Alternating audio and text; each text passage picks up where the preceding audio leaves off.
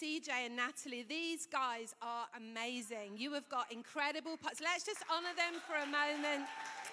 They are awesome. Absolutely awesome. Brilliant. Great. So I'm going to jump straight into what God has put on my heart to share with you this morning. And I want to tell you a bit of a story.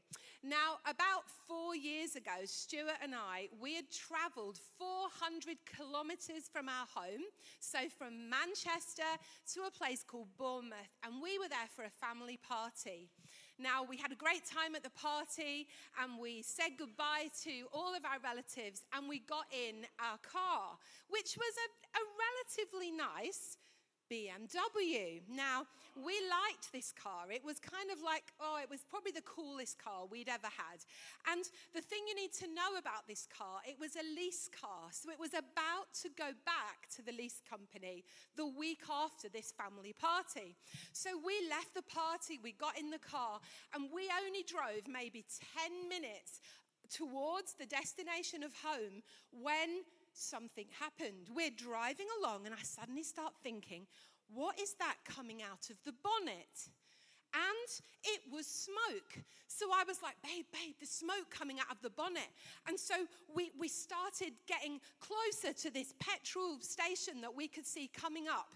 And the car started to chug. Ka-chung, ka-chung, ka-chung. We're getting closer. As we get into the forecourt of the petrol station, there is suddenly a puff of black smoke. Almost like when a genie comes out of the bottle. You get this puff and then the genie's there. Well, we were we were ashamed. Like people in the forecourt were like looking like, what on earth has happened? This lovely car has gone up literally in a puff of smoke. Now, as we sat there, we're trying to figure out what do we do. We're 400 kilometres from home and we need help. So we ended up calling a recovery vehicle to come. And we had to decide at that moment, are we going to go back to where the family are or are we going to continue our journey home? And I can tell you, that moment in the car, sat with my husband, I was so ticked with him. It was probably one of our major arguments in our marriage happened at that moment because I knew that there were a few things he hadn't done to keep that car in tip-top shape. And I knew this was going to be a bill we had to pay before we gave the car back later that week. So anyway, that was going on. I was kind of giving him the daggers across the car, like, what are we going to do? And so the recovery vehicle turned up and it said, okay, we can recover you all the way back to Manchester. So we were like, this is so great. So we climbed into the recovery vehicle. We got blankets and we put them round us and we thought, okay, it's a long way home, but we're going to be okay. We're comfortable here. So anyways, we go about 100 kilometres and suddenly this recovery guy, he actually stops and says, you can get out here. We're like, what? What do you mean we can get out here? And he explained to us then, I can only take you 100 kilometres and then another recovery vehicle has to come and pick you up. I mean, who knows? The journey we set out to do when we left that family party didn't go as we expected. What ended up happening is we had to have 4 recovery vehicles and we arrived home at 3 a.m. That journey involved detours, it involved dark moments, and I'll tell you more about that later. But wow, doesn't life often not go the way that we expect? Have you experienced things like that in your life? When, I don't know, you've set out to go on holiday and the flight is cancelled, or you're about to go and do something, meet up with a friend and you get sick and you can't go. Wow, life happens and it doesn't always go as we expect. Do you know, in the Bible, the people of God were very accustomed to going on journeys. It was part of their culture that once they got to the land that God had promised them, every year, actually 3 times a year, the people of God would go on a journey to Jerusalem. And they used to call these feasts or festivals. The Bible describes them as pilgrimages. We might call this a quest. They had to travel, the people of God, from where they lived to Jerusalem. And that journey was sometimes treacherous. It was sometimes scary. It was sometimes not quite what they expected. And we're going to jump now into Psalm 84. And we're going to read a little bit about this pilgrimage that the people of God went on. Psalm 84, it says there, "How lovely is your dwelling place, O Lord God Almighty. My soul yearns, even faints, for the courts of the Lord. My heart and my flesh cry out for the living God. Blessed are those whose strength is in you, whose hearts are set on pilgrimage. As they pass through the valley of Baca, they make it a place of springs. The autumn rains also cover it with pools, and they go from strength to strength till each appears before God in Zion." And there are some slides somewhere. I don't know whether they're appearing, but we have got some. So we all today did a journey to get here to conference, but I don't reckon for most of us it was a quest. Unless you had to bring your children. Then it might have been a quest to get them out of the house and to get here on time. But the type of quest that we're going to be talking about this morning is the quest from the day that we met Jesus till the day that we're done. That is what we're going to be talking about. That's the journey that we're going to be talking about together this morning. The quest from the moment you said yes to God until the moment that your days are finished and you're with God in heaven. And who knows, that quest that we're each on, it has its ups and downs. It has its celebrations and it has its sadness. It has its high points and it has its low points. Often, people don't stay the course. I know for Stuart and I and Pastor DJ and Karen, we know so many people, particularly people in ministry, who don't stay the course. They opt out somewhere along the way. And maybe you know people like that. They started well, but they opted out somewhere along the way. But what we're going to do this morning is we're going to learn some lessons from the Israelites, from the journey, this pilgrimage that they went on. So, what is the first thing that we have to do if we're going to make it to the finish line? Well, we have to lock in the destination before we start. We have to lock in the destination before we start. It's said there in verse 2 of our scripture this morning, their hearts were set on pilgrimage. They were set on pilgrimage. They had decided in advance that they were going to get to Jerusalem. They didn't kind of just decide casually, oh, hey, there's a group of us that are going to go to Nina's in Jerusalem tonight. Do any of you want to come? It wasn't that kind of journey. But this was a journey where they set their hearts on the destination.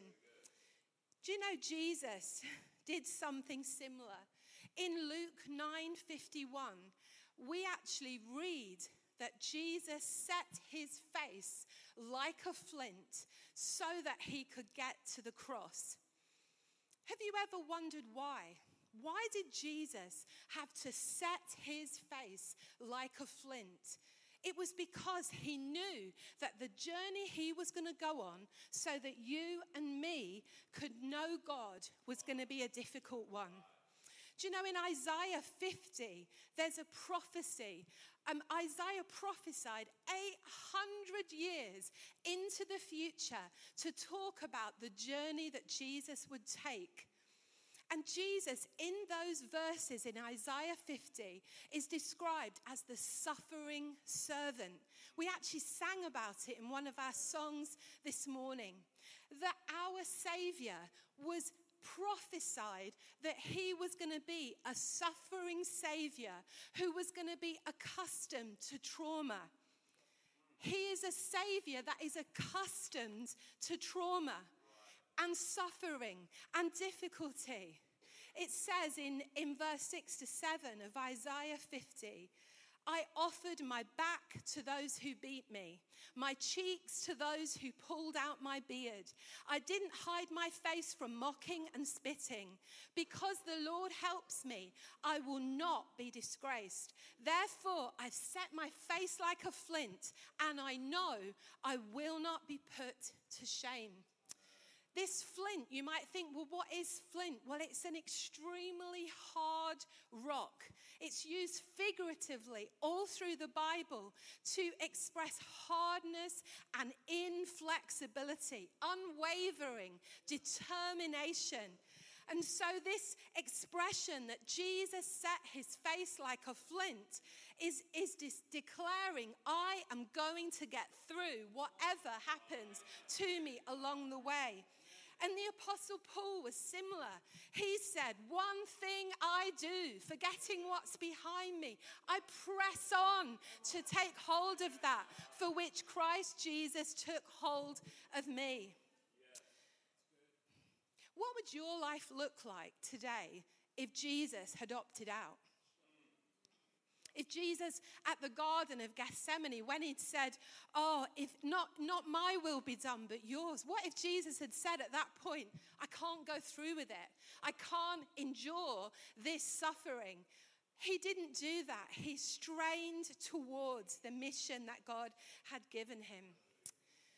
Do you know, for those Israelites, let's go back to those Israelites. I believe that the regularity of their journeys to worship God 3 times a year established a rhythm for their life. They'd set their course and they had these rhythms that they followed. And it was like a vehicle on which momentum carried them. And in our lives, our rhythms are what carry us. We get up in the morning and we choose to read the word. We choose to talk to God. On a Sunday, we choose to come to church. We choose to tithe, to give our 10% into the house of God. We choose to worship. We choose to keep on turning up. Those rhythms keep us towing the line of our commitment. I remember a few years ago in our church, we had an incredible woman who's a friend of ours, and she had lost 3 babies. So one after the other after the other. And at the 3rd miscarriage, I remember one Sunday morning, I turned round and we have a praise pit at the front of our church. And there she was, stood in the praise pit, hands raised and tears rolling down her face. She wasn't singing, she was just stood with her hands in the air and she was crying. And after the service, I went up to her and I said, oh, it's so good to see you. How have you done it? How have you got here today? And she said, Julie, we keep on turning up. She said, I know this is where I needed to be today. And she said, I can't sing, but the sound of everyone around me singing is doing something on the inside. She just kept turning up. Wow. There's an incredible sermon that Charles Spurgeon preached. And this is something that he said as he strongly urged believers to imitate the Lord's determination. He said, my great object is to lead you to love him who so loved you that he set his face like a flint in his determination to save you. Come and think a while of him, that your hearts may burn within you and that your faces may be set like flints to live and die for him who lived and died for you. We have got to set our destination this morning. Wave Point Church, we've got to set it in before we begin. The second thing that we have got to do, and we learn from the Israelites, is we've got to be prepared for the curveballs. We have to be prepared for the curveballs. In the scripture I read to you earlier, it said that the Israelites on their quest to Jerusalem, they passed through the valley of Baca. Now, that's not like tobacco, it's Baca, okay? They passed through the valley of Baca. And it says, the meaning of that word Baca is weeping. When they pass through the valley of weeping. Now, lots of commentators have said a lot about what this valley was about, what this Baca was about. And many commentators say that it was because of the types of trees that were in this particular valley. Maybe they looked a bit like a weeping willow, if you've ever seen one of those.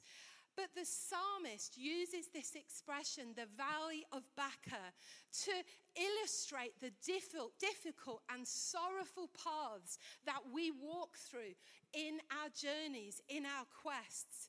If the Israelites were going to get to Jerusalem, they had to pass through the valley of weeping. They had to. There was no way of circumnavigating this valley of weeping. They had to go through it. And what we know from reading and looking into it is this valley was difficult to cross. It was treacherous, but it was also dry. It was completely dry. There was no water there. There wasn't any springs of water. It was a completely dry place. Do you know, in our lives, if we're going to get to our very last day, and if we're going to get to our end point of going to heaven and being with Jesus, we are going to pass through valleys of weeping.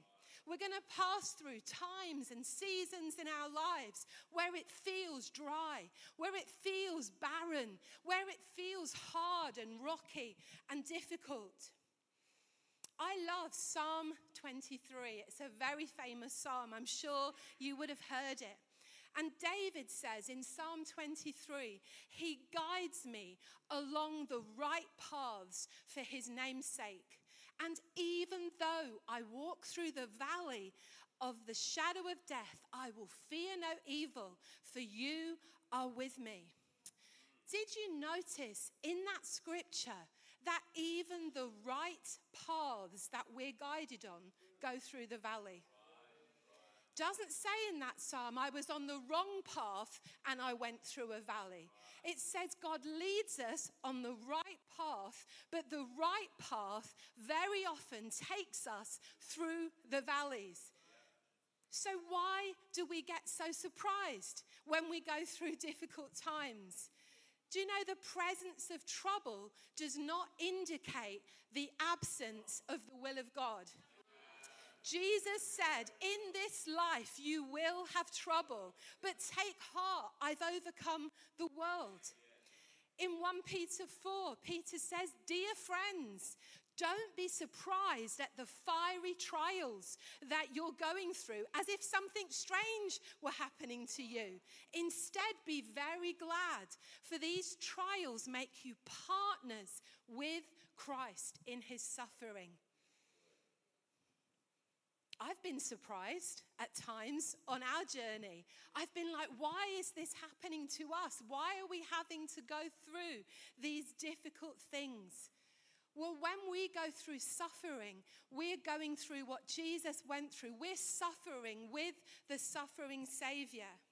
Do you know, troubles will happen, but it's what we do when they happen that will determine the outcome of our lives. In our lives, we experience so many different troubles, so many different types of suffering. Maybe it's sicknesses, physical sicknesses, mental health challenges. Maybe it's losses. Maybe it's failures. Maybe it's trouble with our children or our relationships. Maybe it's betrayals that we've gone through. So what do we do when those curveballs come? Well, I want to suggest this morning that when you pass through, you need to press in. When we're passing through, we need to press in. And this is exactly what the Israelites did. When they passed through the valley of weeping, they made it a place of springs. Now, let's reverse back a little bit to our wonderful adventure with the BMW. So there came a point on this journey home where we literally found ourselves in a service station at 1 a.m. and everything started to close. We were like, it was a bit like, have you seen that Tom Hanks film where he sleeps in an airport? It was a little bit like that. So we're in this service station and we're kind of sat on these chairs and it was dark and it was cold. And one by one, the lights started to go off around us. And we were like, oh my goodness, literally, we're going to be here all night. And then this little cleaner just came along with her broom. And she was just sweeping in front of us and around us. And we were there all night, literally till the early hours of the morning, until this next car came to pick us up.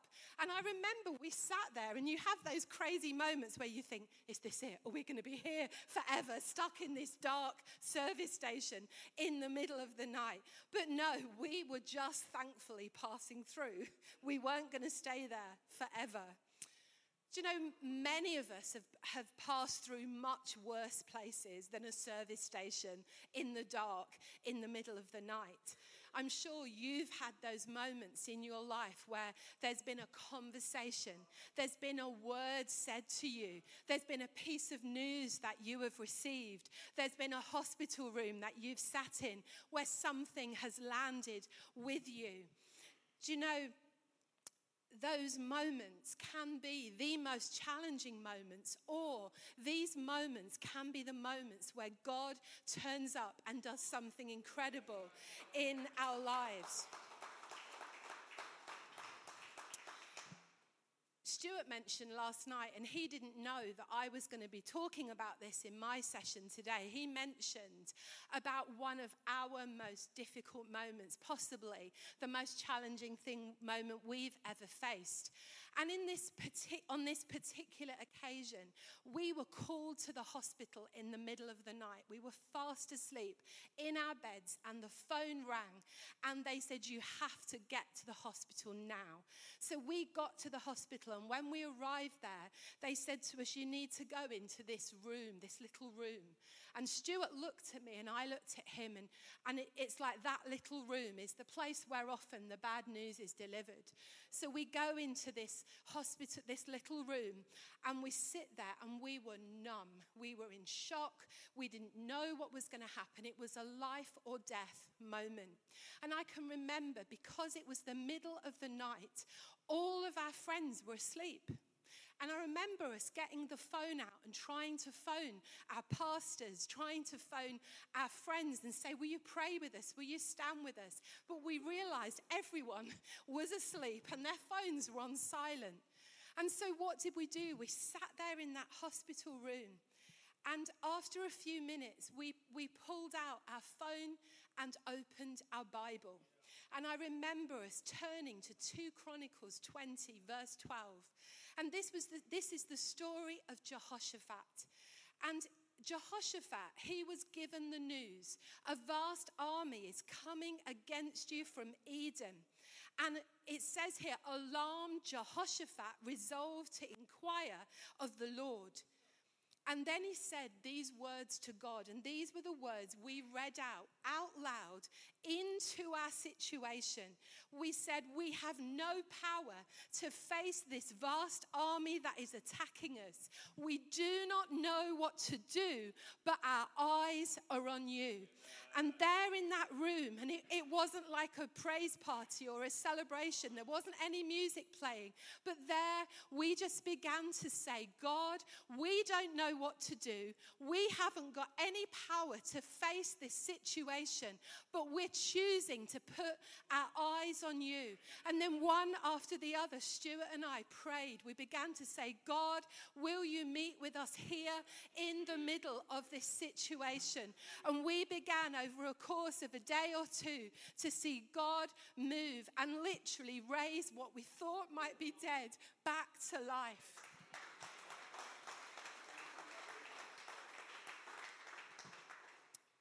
Do you know there's also another option that we have when we go through the difficult times? We can either press in or we can opt out. sometimes when stuff happens, we just say, right, I'm out of here. It's like we take our ball home. We get a grudge, we get offended in church or other places in life, and we say, I'm just going to take my ball home. I'm off, I'm out of here. Or maybe we keep on attending, but we move from the front row to the back row. We sit with our arms folded in church, and we're like, I'm disappointed. I've had enough. These guys are hypocrites.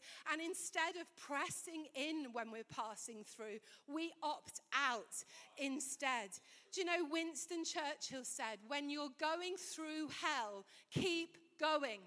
Keep going. There is a phrase, and I don't know if you've heard this phrase, and it is the most irritating, annoying thing in my soul and spirit, and it is this: it is what it is. It is what it is. It's like, oh, okay, Sarah, whatever will be, will be. And I kind of imagine, I'm like, you're just going along the road, kicking a football. Oh, it is what it is. Oh, I lost my job. Oh, it is what it is. My child's away from the Lord. Oh, it is what it is. My toes got cut off. My leg's falling off. Oh, it is what it is. Do you know, I hate that phrase, because what it is passive. It's like, oh, well, whatever's going to happen is going to happen. Almost like we are powerless in the midst of our own lives. But what did the Israelites do when they passed through the valley of weeping? I am going to make it a place of springs. Wow. They didn't say, oh, I'm passing through a valley of weeping. Oh, it is what it is. Whatever will happen, will happen. Can you imagine if we'd been in that hospital room and we'd just gone, oh, it is what it is. Imagine the miracle may not have happened if we had taken a passive attitude towards our circumstances and just said, it is what it is. But the people of God, and I believe God wants to teach us a lesson this morning, that when we are passing through difficult times in our lives, we have an opportunity to meet him right there in the middle of our weeping. What are you passing through? Is it a loss? Is it a disappointment? Is it sadness? Is it a struggle that has happened? Is it unemployment? Is it your child that's gone away from the Lord? What are you passing through? How I see this and how I've experienced this in my own life, it's almost like, God, if I have got to be here in this situation, I'm going to be here with you in this situation. If I've got to be here, and I don't believe I'm here by accident. God doesn't make stuff happen, but he allows us to pass through things for a reason. Wow, so God, if I've got to be here in this hospital room, I'm going to invite you to be here with me. I'm going to make a place that is dark, that is barren, that is dry, a place of encounter. I'm going to make this place a place where I meet with God, and I draw down from heaven what I need in that moment. These scripture, it says, as they passed through the valley of weeping, they made it a place of springs. But finally, this is what it says. In verse 7 of Psalm 84, they go from strength to strength till each one appears before God in Zion. They go from strength to strength. Wow. Another version of the Bible, and one of the commentaries suggested this phrase, they go from strength to strength. They suggested it actually has the sense of they go from you to you. They go from encounter to encounter. Not difficulty to difficulty, but encounter to encounter. If I've got to be here in this place, I am going to go from strength to strength. I'm going to go from encounter to encounter. Now, what does this look like in our lives? So something happens. Maybe it's a betrayal.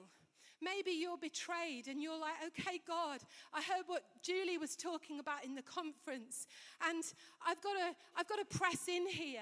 I've got to press into God. I've got to press in to his presence. So God, if I'm here, you're here with me.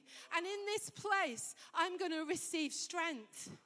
In this place, I'm going to press into him, and I'm going to encounter him right here in the midst of this betrayal. And then maybe a few weeks or months pass, and you've gone from strength, from encounter, to the next challenge that you face.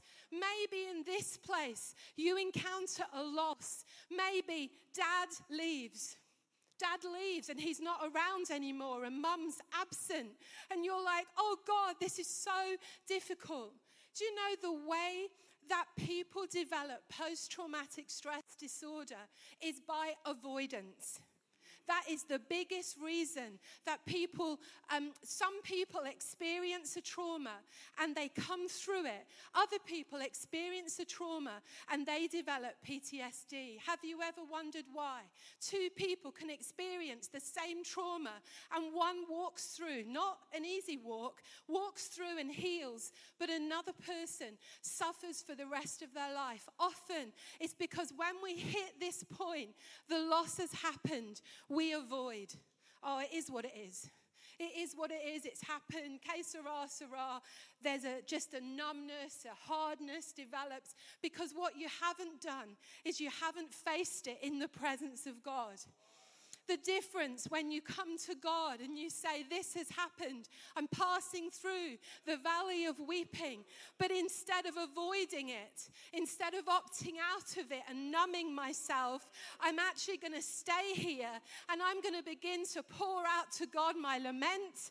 I'm going to tell God how I feel. I'm going to face my trauma in the presence of God. And you know what begins to happen as we go from strength to strength, as we're processing our trauma in his presence? It's like strength training in the presence of God. We lift our praise, we lift our prayer, we lift our worship.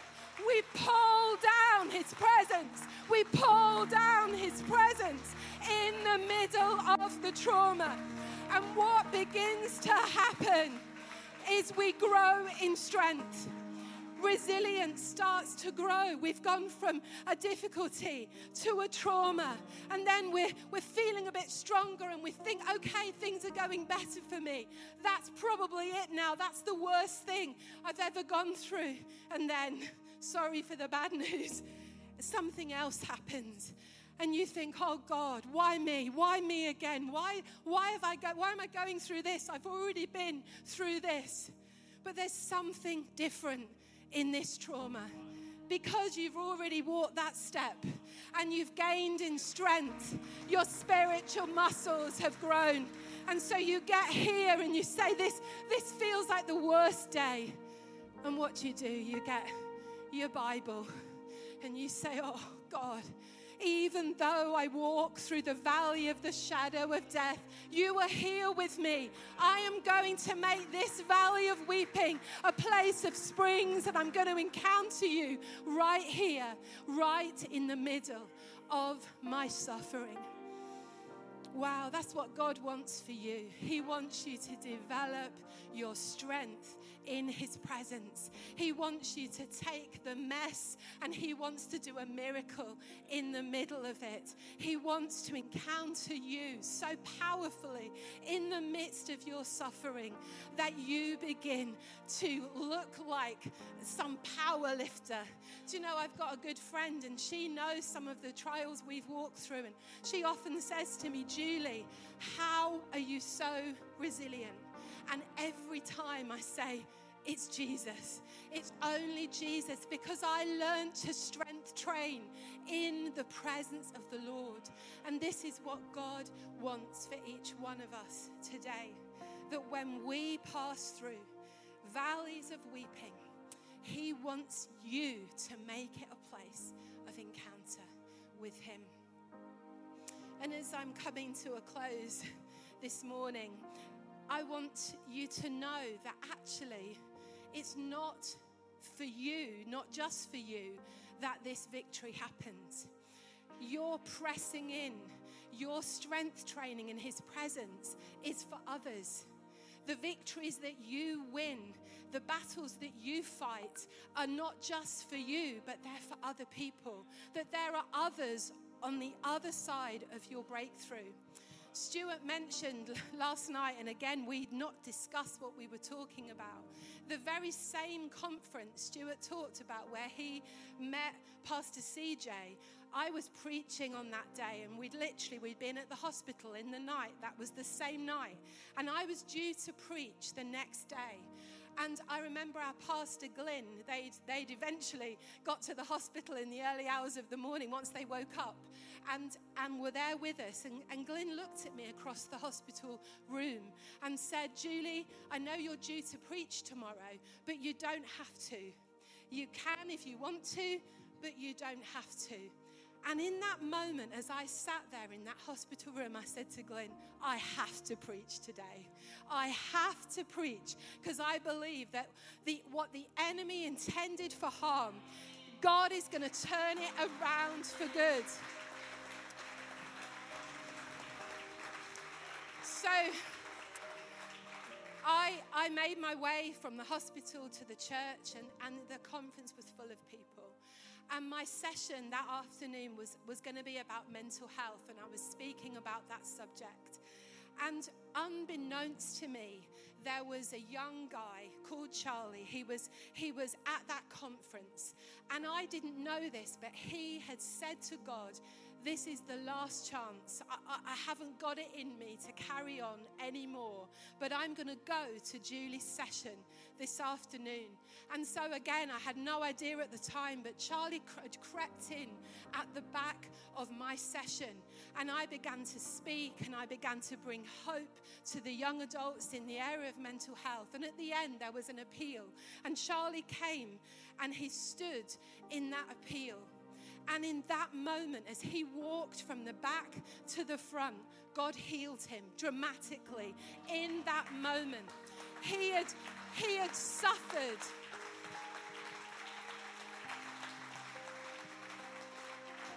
Charlie had suffered from crippling social anxiety to the point where he didn't barely speak to anyone. He wasn't serving because he just couldn't face crowds. But that day he walked to the front and he was healed instantly. And then after that, Charlie became a schools worker. He started going into high schools and sharing with young people about his journey. Can you imagine if I'd said no? If I'd opted out in the place of difficulty as I was passing through? And I think people might have understood if I'd opted out at that moment because it was difficult. But if I'd not stepped forward, if I'd not been obedient, if I'd not pressed in that hospital room, Charlie may not have got his miracle. God's good, and he would have found another way. But I want you to know that the choice you make today, there could be someone else on the other side of your decision.